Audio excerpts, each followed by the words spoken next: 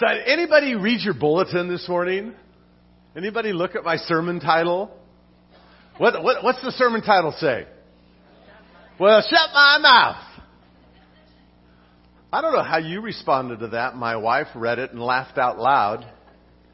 She said, "Where did you get that?"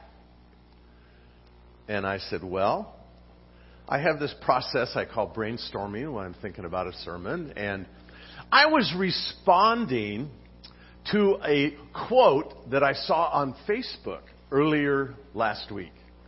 And the quote on Facebook said, and you've got this in your notes if you're looking at the notes in front of you, "I prefer not to think before speaking.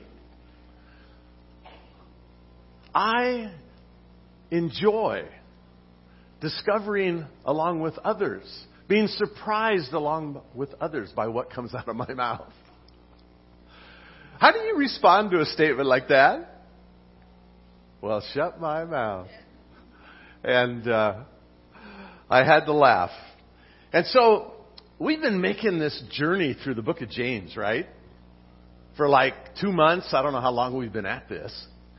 And James' goal and ambition is to encourage and help these refugees who have fled from Jerusalem, Jewish Christians who've been persecuted. They've left home, family, friends, jobs, and they're scattered. And they're continuing to experience persecution. And so James has been trying to encourage them. And the cornerstone of what he has tried to communicate, what he wants them to understand, has to do with their faith, right? And so he's talking to them about what does true, genuine, living faith look like. And so we learned right out of the gun in verse 2 of chapter 1. Count it all joy when you encounter various trials, right? That's the easiest thing to do. Don't resent them as intruders, but welcome them as friends. You got problems?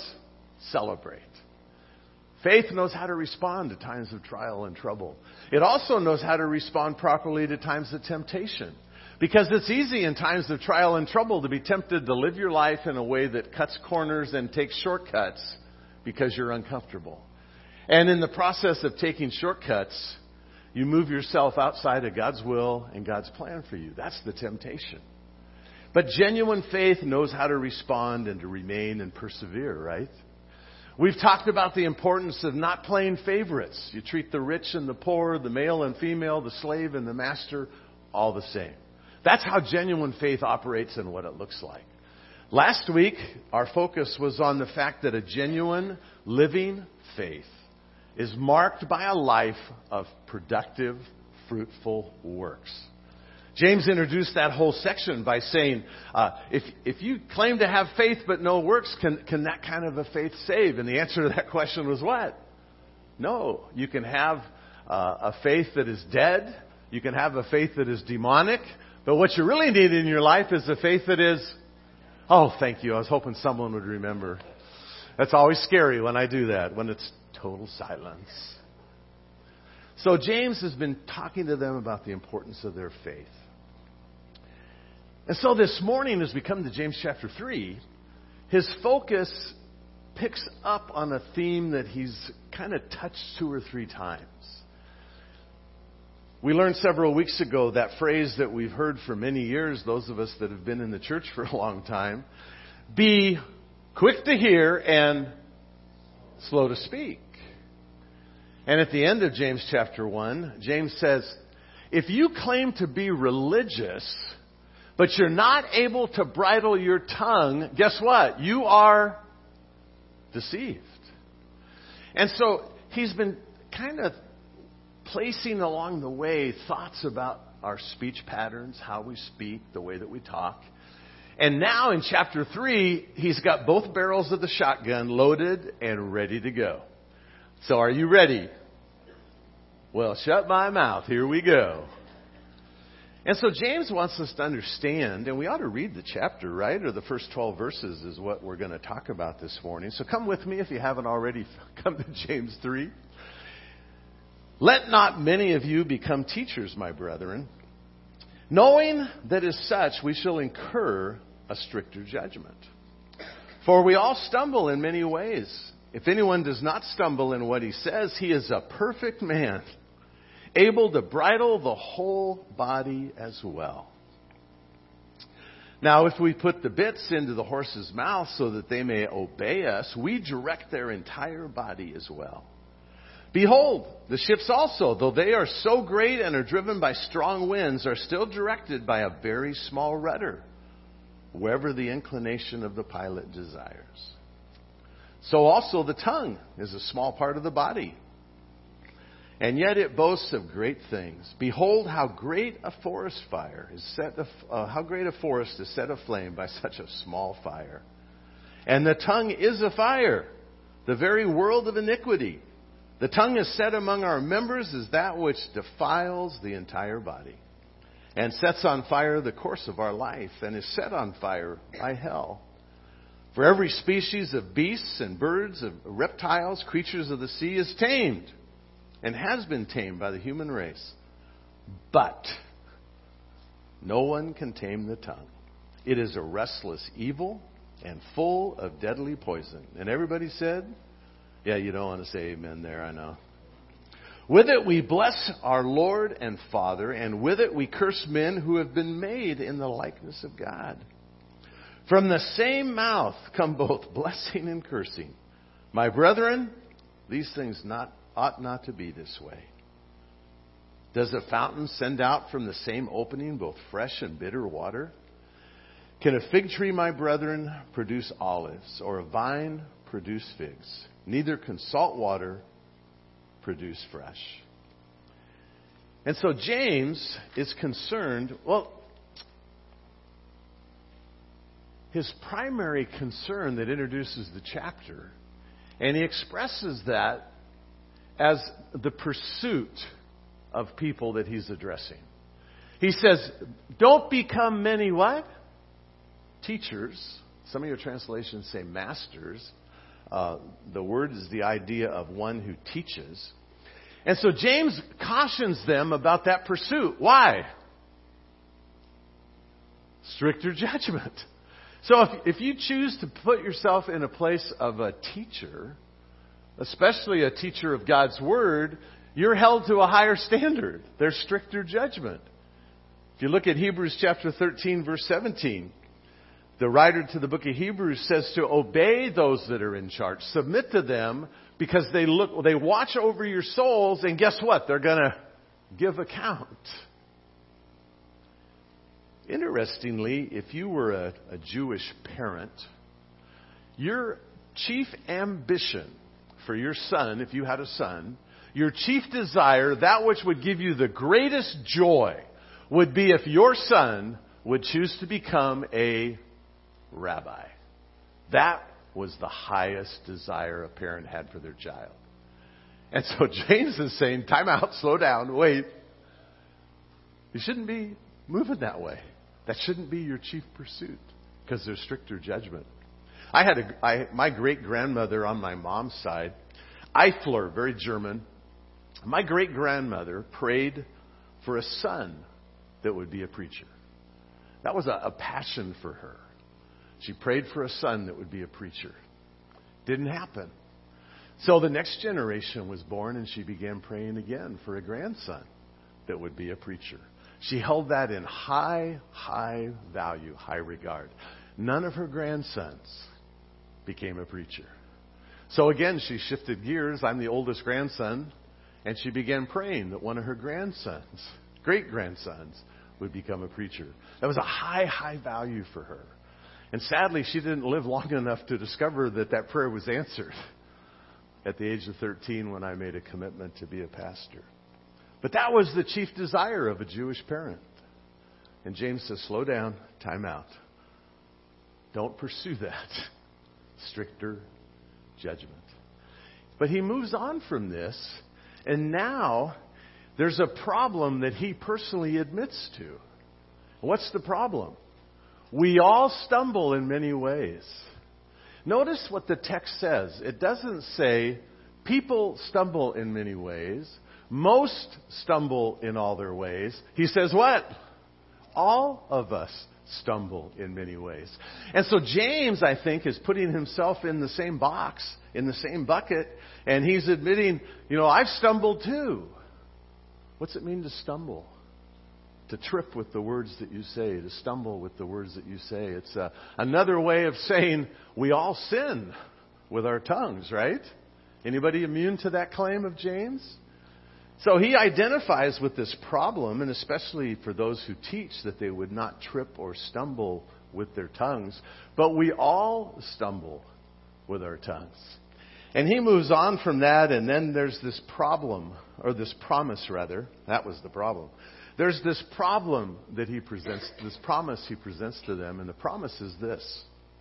If anyone does not stumble in what they say, guess what?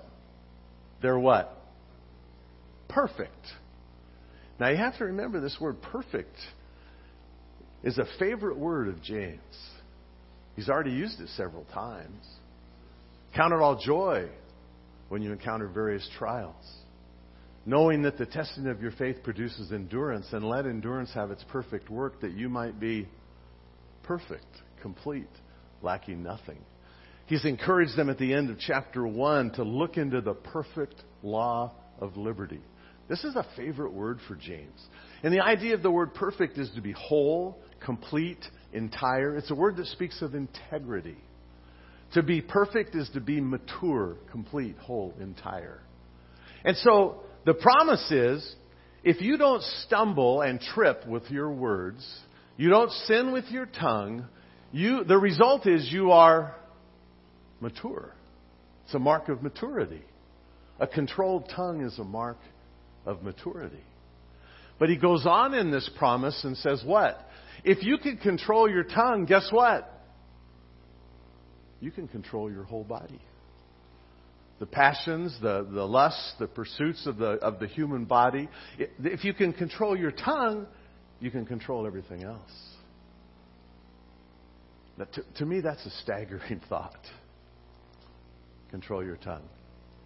And so James presents two pictures to help us understand what this is all about. He presents, first of all, the picture of the bit in a horse's mouth. And then he presents the picture of the rudder on a ship. And so his whole point is this small, tiny item, the bit that fits in the horse's mouth, that as you try to stop the horse or turn the horse, that bit becomes the tool. That little bit is the tool that does that. Ships have rudders. Compared to the size of the ship, the rudder is pretty small. But that little rudder controls the ship. Any of you have any sailing experience? Any sailors in the house? My vast experience of sailing happened in junior high. I was at camp that my grandparents were conducting shooting classes at, and I went along with them, and they put me in an 8-foot Sabot sailboat and pushed me out into the lake, and I learned by trial and error how to sail. Because the wind moves the boat, but what is it that determines the direction of the boat? The rudder. And so sitting in the back of that boat with the rudder, you determine where it's going to go. I have a lot more experience horseback riding. I love horses, love riding horses. I've often thought that I was born about 150 years too late. I should have been born in the late 1860s. I could have been a cowboy, right? That whole world fascinates me. When I was in junior high ministry 50 years ago, I took my junior hires to Rawhide Ranch down near Bonsall, which is down near Vista, Fallbrook, that area. And each of the kids and myself, we were all given a horse for the beautiful Appaloosa mare. She'd been a racehorse, retired, and now she's at this Christian camp. And I remember we had to take care of our horse. We had to brush her and whatever. But every day, for 1 hour, they gave the counselors, myself and others, an hour to ourselves to do whatever we wanted. Someone else was with the kids. They had a rest time or nap time. And so I immediately went to my horse, put the bridle on, no saddle, just a blanket. So there's no stirrups to hang on to. And I would get my horse, saddle, or the blanket and the bridle, and I would go ride in the arena. I had never ridden at a full gallop ever before. That horse loved to run. And I had no saddle horn to hang on to, so I had, one hand in the mane, right? Little bridle, little bit, little rudder. And so this becomes James' analogy, his picture for us, that your tongue and my tongue, just like the bit in the horse's mouth, just like the rudder on the ship, determines the direction of life. And so what James is trying to tell me as I read these words and reflect on them is that the things that I say have the power to direct people positively or negatively. The words that you say, the use of your tongue, have the power to direct people or positively. Just like that tiny bit and that small rudder, our tongue has that ability. And so we all stumble in many ways, but we need to learn to bridle our tongue. He moves on from this discussion about the fact that the tongue has the power to direct. And he talks about the fact that what I want to say, the tongue has the power to destroy. And so as James is talking about the tongue, one of the things that impressed me as I was reflecting on these verses this week is how similar James' thinking is to the Old Testament book of Proverbs. Proverbs talks to us about what? Wisdom. There's the word I'm looking for. Thank you. So we think of wisdom as being kind of connected to knowledge. I've heard people say wisdom is the application of knowledge, and that makes sense. I understand that, and that's true. But biblically, the word wisdom, the root idea is skill. And so the word wisdom appears in the Torah, in Moses' instructions, or God's instructions to Moses to build the tabernacle. And God tells Moses to find men skilled in woodworking, the word wisdom. Find men skilled with tapestry, wisdom. To find men skilled in the working with bronze, wisdom. Wisdom is skill. In the book of Proverbs, wisdom is skill to live a godly life. You want to know how to live a godly life? Read Proverbs. And so, just for fun, I thought, I wonder, in the book of Proverbs, how often the wisdom of Solomon and the other writers of Proverbs, how often they mentioned the tongue, the lips, the mouth, to speak words. And so I did a little search, a little research, and thank the Lord for modern technology, or I'd be lost in the weeds. So the word tongue in the 31 chapters in Proverbs appears 18 times. The word lips appears 35 times. The word mouth 48 times. And the words speech, speak, and talk another 12 times. 113 times in 31 verses. Where skill for godly living addresses what topic? The way that we talk. And so James says the way that you speak has the ability to direct people's lives, but it also has the ability to destroy people's lives. So look at the next paragraph. Beginning in verse 5, how does James describe the tongue? Well, he's got a whole list. He says, get my list out here in front of me.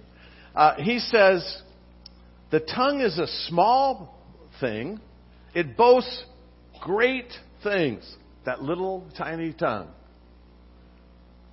Again, a little Google search. How heavy is the average adult tongue? Have you ever wondered about that? You've thought about that many times, and so I'm going to tell you the answer according to Google, what I found online. So the average size of a man's tongue. Oh, it's in my notes here somewhere. Where'd I lose it at? I think the average size of a man's tongue is 3.5 ounces.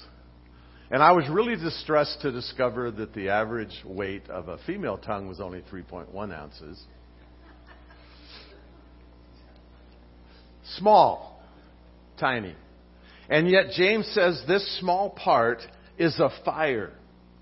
He calls it the very world of iniquity. Is that encouraging this morning? How many of you have a tongue? Yeah, there you go. He then says it defiles the entire body. What does that word defile suggest to you? Makes it dirty. It mars it. It damages it. He says, my tongue defiles my entire body. And then he says, it sets on fire the course of life. What does that mean? Well, the original language uses the word wheel of life. And so, because I'm a cyclist, this is where my head goes. So the wheel has a rim, right? You all tracking with me? Okay. You rode a bike before, so don't just kind of look at me that way. So the wheel has a rim, it has a hub in the middle, and then it has spokes. And so a wheel, everything connects together, right? Everything connects. And so James says it sets on fire the wheel of life. All of your life is connected to the tongue. All of your life is connected to the words that you speak, the things that you say. All my life. Every facet of it. One writer said, a person's entire life can be injured or destroyed by the tongue. Time does not correct the sins of the tongue. We may confess our sins of speech, but the fire keeps on spreading. That's true. You can stumble in what you say. You can say something that damages or destroys another person. You can recognize it and confess that what you did was wrong, but the fire spreads. It keeps burning. Of all the people on the planet, we in Southern California should understand about fires, right? And I think of how easily and how quickly some of these fires have begun. It might be a single spark like a cigarette that's tossed. Or it could be a smoke bomb from a gender reveal party that sets half of Oak Glen or wherever that part over. A little flame, huge fire. And so James is painting a picture with all these expressions about the tongue. It's a fire. It sets on fire the course of life. Oh, and then he says this. It is set on fire by hell. What in the world does that mean? Well, remember he's writing to a Jewish audience, right? Jewish believers. Fled from Jerusalem. Well, the word translated hell in my Bible, I don't know what words you find in yours, but in the original language it's the word Gehenna. What is Gehenna? Anyone know? It's the burning trash heap outside the city of Jerusalem. Outside the eastern wall of Jerusalem, trash would be tossed, garbage would be tossed, and it was on fire, burning all of this debris 24/7. There were even times when dead bodies would be tossed there of criminals and others that weren't worthy of better treatment. Gehenna, this ever-burning trash heap of fire. And James says, your tongue is set on fire by this trash heap. Not a pretty picture. And then he says this, the tongue is untamable. I don't know about you, but that's kind of discouraging news, right? If my tongue has the power to direct the lives of others for good or bad, right or wrong, and if my tongue has the power to destroy, if I can't tame my tongue, that's kind of depressing news. We need to think about that. And then he says, it is a restless evil. Your tongue. That little dude right there. Restless evil. If you have the King James or the New King James, I think it says unruly evil. The Message says, your tongue runs wild. Oh, we're going to talk about that a lot more at the end. And then he says this, the tongue is full of deadly poison. How do poisons work? Slow, invisible, undetectable. But ultimately the result of poison is what? Death. And so James has this whole grocery list of everything he tells me about my tongue.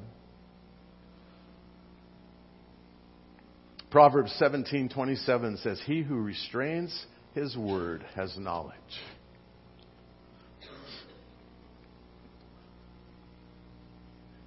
Have you ever damaged somebody with your tongue?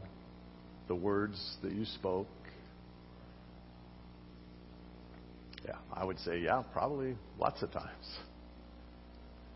Anybody else in the room gifted with the gift of sarcasm? 2 of us, 3 of us, 4 of us, thank you. I took great courage many years ago when I read that sarcasm is a sign of intelligence. All 4 of you agree with me, I know. The rest aren't so sure. If you were to look on my Facebook page, it has a place where you put in what languages you speak. And so on my page it says English, Klingon, and sarcasm. And coupled together with my very strange sense of humor, I think I've probably damaged a lot of people in the last 72 years. Thank the Lord for the first year or so that I couldn't speak.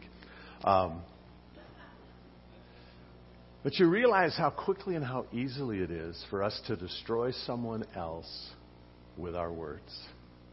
Victor reminded me this morning, the scripture says, may the words of my mouth and the meditations of my heart be, what? Acceptable in your sight, O Lord, my God and Redeemer. The tongue has the ability to direct, but it also has the ability to destroy. I'm grateful for the next paragraph because James talks about the fact that the tongue has the power to delight. And he says, with our tongue we bless our Lord and Father, and with it we curse men, and who have been made in the likeness of God. From the same mouth come both blessing and cursing. My brethren, these things ought not to be. Those old Western movies, all my cowboy movies that I love to watch, the American Indians had a phrase that they used about the tongue of the white man. And the phrase that they used to describe the tongue of the white man was what? Forked tongue. You speak with a forked tongue. What did that mean? Well, you speak out over here on the one side of the fork, and it's good. It's good stuff. But the other side of the tongue is lies and deception. And so James is kind of talking to us about a double tongue, a forked tongue, if you will, that it speaks both blessings and cursings. And so what James is saying is, you come to church on Sunday morning and you lift your voice and your hands to bless God and worship Him. And then you get in the car with your wife and or your kids, and it's time, instead of blessing, it's time for cursing. Because the kids are acting up, you're unhappy with your wife because she stayed and talked too long and you wanted to get to lunch. And so what James is saying is, so you're blessing God, and in the next instant you're cursing men or your wife, your woman. And he says these things ought not to be. And so he presents pictures again. He has all these pictures for us. And so he presents the picture of a fountain. A fountain that's producing clean, clear, sweet water. And what would you do if you had a spring that you were counting on for water, and one day you would go to that spring and you would dip up water and it would be cool and clean and fresh. But the next day you go and it's dirty, muddy, foul. Pretty soon you'd be looking for another fountain, another spring. And so James uses this example of a fountain. Your speech has the ability to be a blessing. It has the ability to bring delight to others. But it also has the ability to be foul water. In a little more than a month, I'm going to be on an airplane headed to the Central African Republic. And I'm looking forward to going with my friend Jim Hocking. Jim started a ministry almost 20 years ago called Water for Good. Many of you are familiar with it. Where we are drilling wells in Africa. Almost 1 million people currently are drinking clean, fresh water. The Ministry of Water for Good. So we are drilling wells, maintaining almost 2,000 wells. And my hope is when I'm in Africa next month to be able to be present and to see wells being drilled, maybe get my hands dirty, I don't know. But the whole point is if you are a Central African and you need water to drink, to cook with, if you don't have a well nearby with clean, fresh water, you have to walk. Young girls typically would walk 5 miles to a dirty, muddy, disease-laden pool where they would dip their bucket and take water home so mom could cook and they could drink. And the result of that experience in Central Africa is a very high mortality rate in young children. The result of that is the girls that are going all these distances for water don't go to school because they have to carry water all day long. And so because of the Ministry of Water for Good, clean, fresh water is being produced. Girls aren't having to walk 1 mile or 5 miles or whatever, and babies aren't dying of, I don't know, what do you die from with that water? Malaria? Typhoid? Probably all the shots I got this last week. Cholera would be on the list. I didn't get a cholera shot. Is that bad? I got typhoid. I got meningitis. I have to get yellow fever this next week. But my point is clean water. You and I take it for granted. And James says, you have the ability with your tongue to be like that fountain that gives clean, clear water that delights those who consume it. And he uses the example of a fig tree. If you have a fig tree in your backyard, your expectation is that fig tree is going to produce what? Figs, not olives. Thankfully, I don't like olives. But I love figs. Figs are high in potassium, so I eat fig Newtons on bike rides. And then he uses the example of a vine. If you have a vine in your backyard, your expectation is that vine's going to be producing grapes, sweet grapes. And so what happens if that vine starts producing figs? More fig Newtons, I guess. I don't know. But James' whole point is, in addition to our tongues having the ability to give direction to people's lives, sadly the ability to destroy lives, we have the ability to bring delight or not, just simply with our tongue. Proverbs 18:4 says, "The words of a man's mouth are as deep waters, and the wellspring of wisdom as a flowing brook." I'd like my mouth to be a flowing brook. Bring delight to people. Proverbs 10:11 says, "The mouth of a righteous man is a well of life." Proverbs 16:13 says, "Righteous lips are the delight of kings, and he who speaks right is loved." A mature faith is marked by a controlled tongue. And so as James has been talking to us about faith plus works, a faith that lives itself out, we have discovered that living, true, genuine faith is seen in the speech patterns in our life, the way that we treat others, our service to others, and then the standards of our life, how we live and act and behave, all are demonstrations of true, genuine, living faith.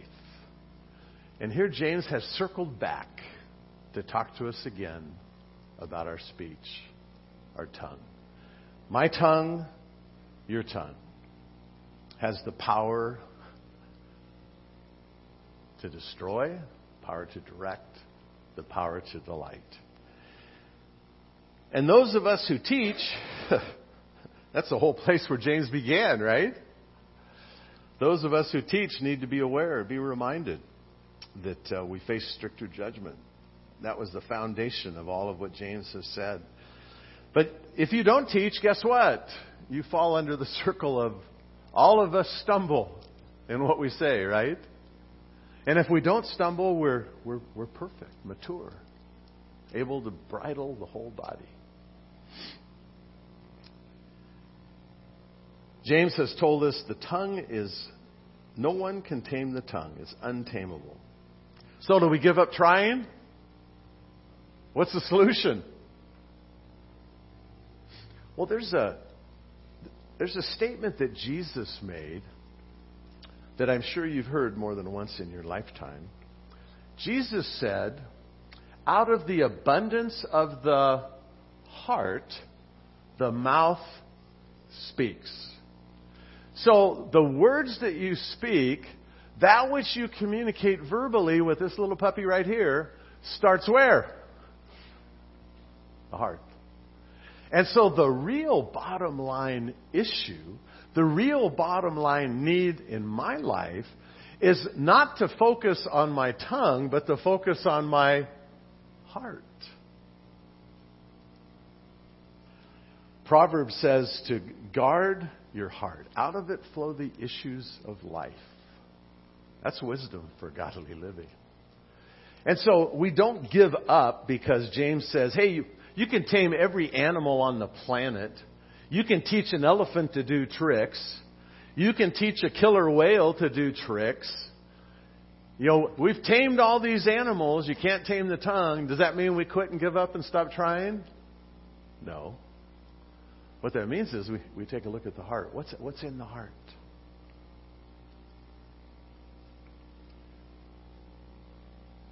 And so as I think about my heart, I realize the only person that can touch and change my heart is who? God. And so now my focus is, Lord, the prayer of David becomes very clear to me. Lord, David said, set a watch over my heart. Keep my lips. That needs to be the prayer of my life. Set a watch, O Lord, before my mouth. Keep the door of my lips. And so, I want you to consider Taming the Tongue 101. Okay? And so there's a little section in your notes if you're a note-taker person. And there's all these pictures that James has been giving us, and each of these pictures speaks to me. And so I've summarized it this way. The bit in the horse's mouth is the small bit controls a large animal. Can we or can I control the use of my tongue? What's the answer to that question? Better be yes. Yes, but I need to be aware. I need to be alert. I need to be on guard. It doesn't just happen, especially if you're gifted as I am with the gift of sarcasm. And then he uses the picture of the rudder, a small piece, wood or steel, whatever it is, that steers that huge ship. Do I understand that my tongue, even though it's small, can create grave consequences in the lives of other people? Do I understand that? Is that clear to me this morning? James has been hammering on it. Grave consequences. And then there's the analogy, the metaphor, the image of fire. A small spark that unleashes a destructive force. We're very aware of that in our physical world. Do we recognize in the spiritual world the powerful force that our words can have? I don't know what your life experience has been where people have said things to you that have hung here somewhere in your mind for decades.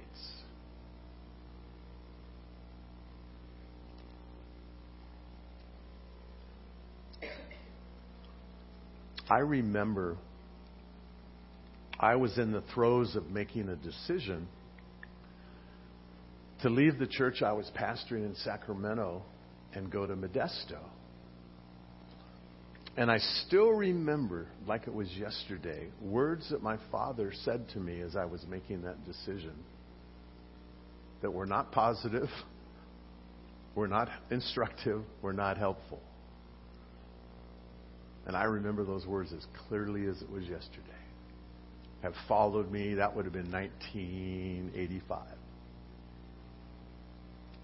I remember well one of my mentors when I was on the staff in youth ministry in Long Beach. And he used a phrase to describe me, something that I lacked.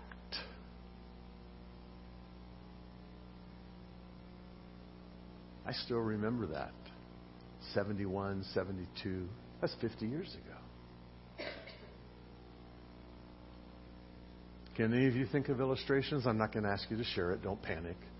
But can you think of illustrations of things that were said to you somewhere in the course of your life that were damaging and destructive, that you have carried in your mind? It's not there all the time, but it pops up.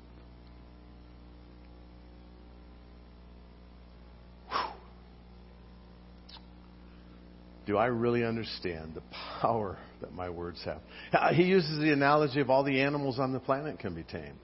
Can we tame our tongue and our impulsive thoughts? You know, that statement I started with, you know, I prefer not to think before I speak. I enjoy being as surprised as others by what comes out of my mouth.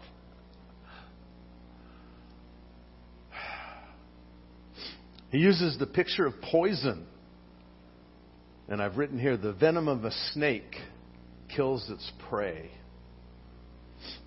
I hope there's no snakes in Central Africa. I'm not a snake person. Can we keep our words from poisoning us and others? My words, your words, have the impact of poison, ultimately deadly.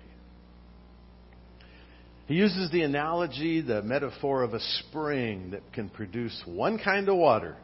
So what kind of water does your mouth produce? What kind of speech does your mouth produce? Does it produce clean, clear, or does it produce dirty, foul?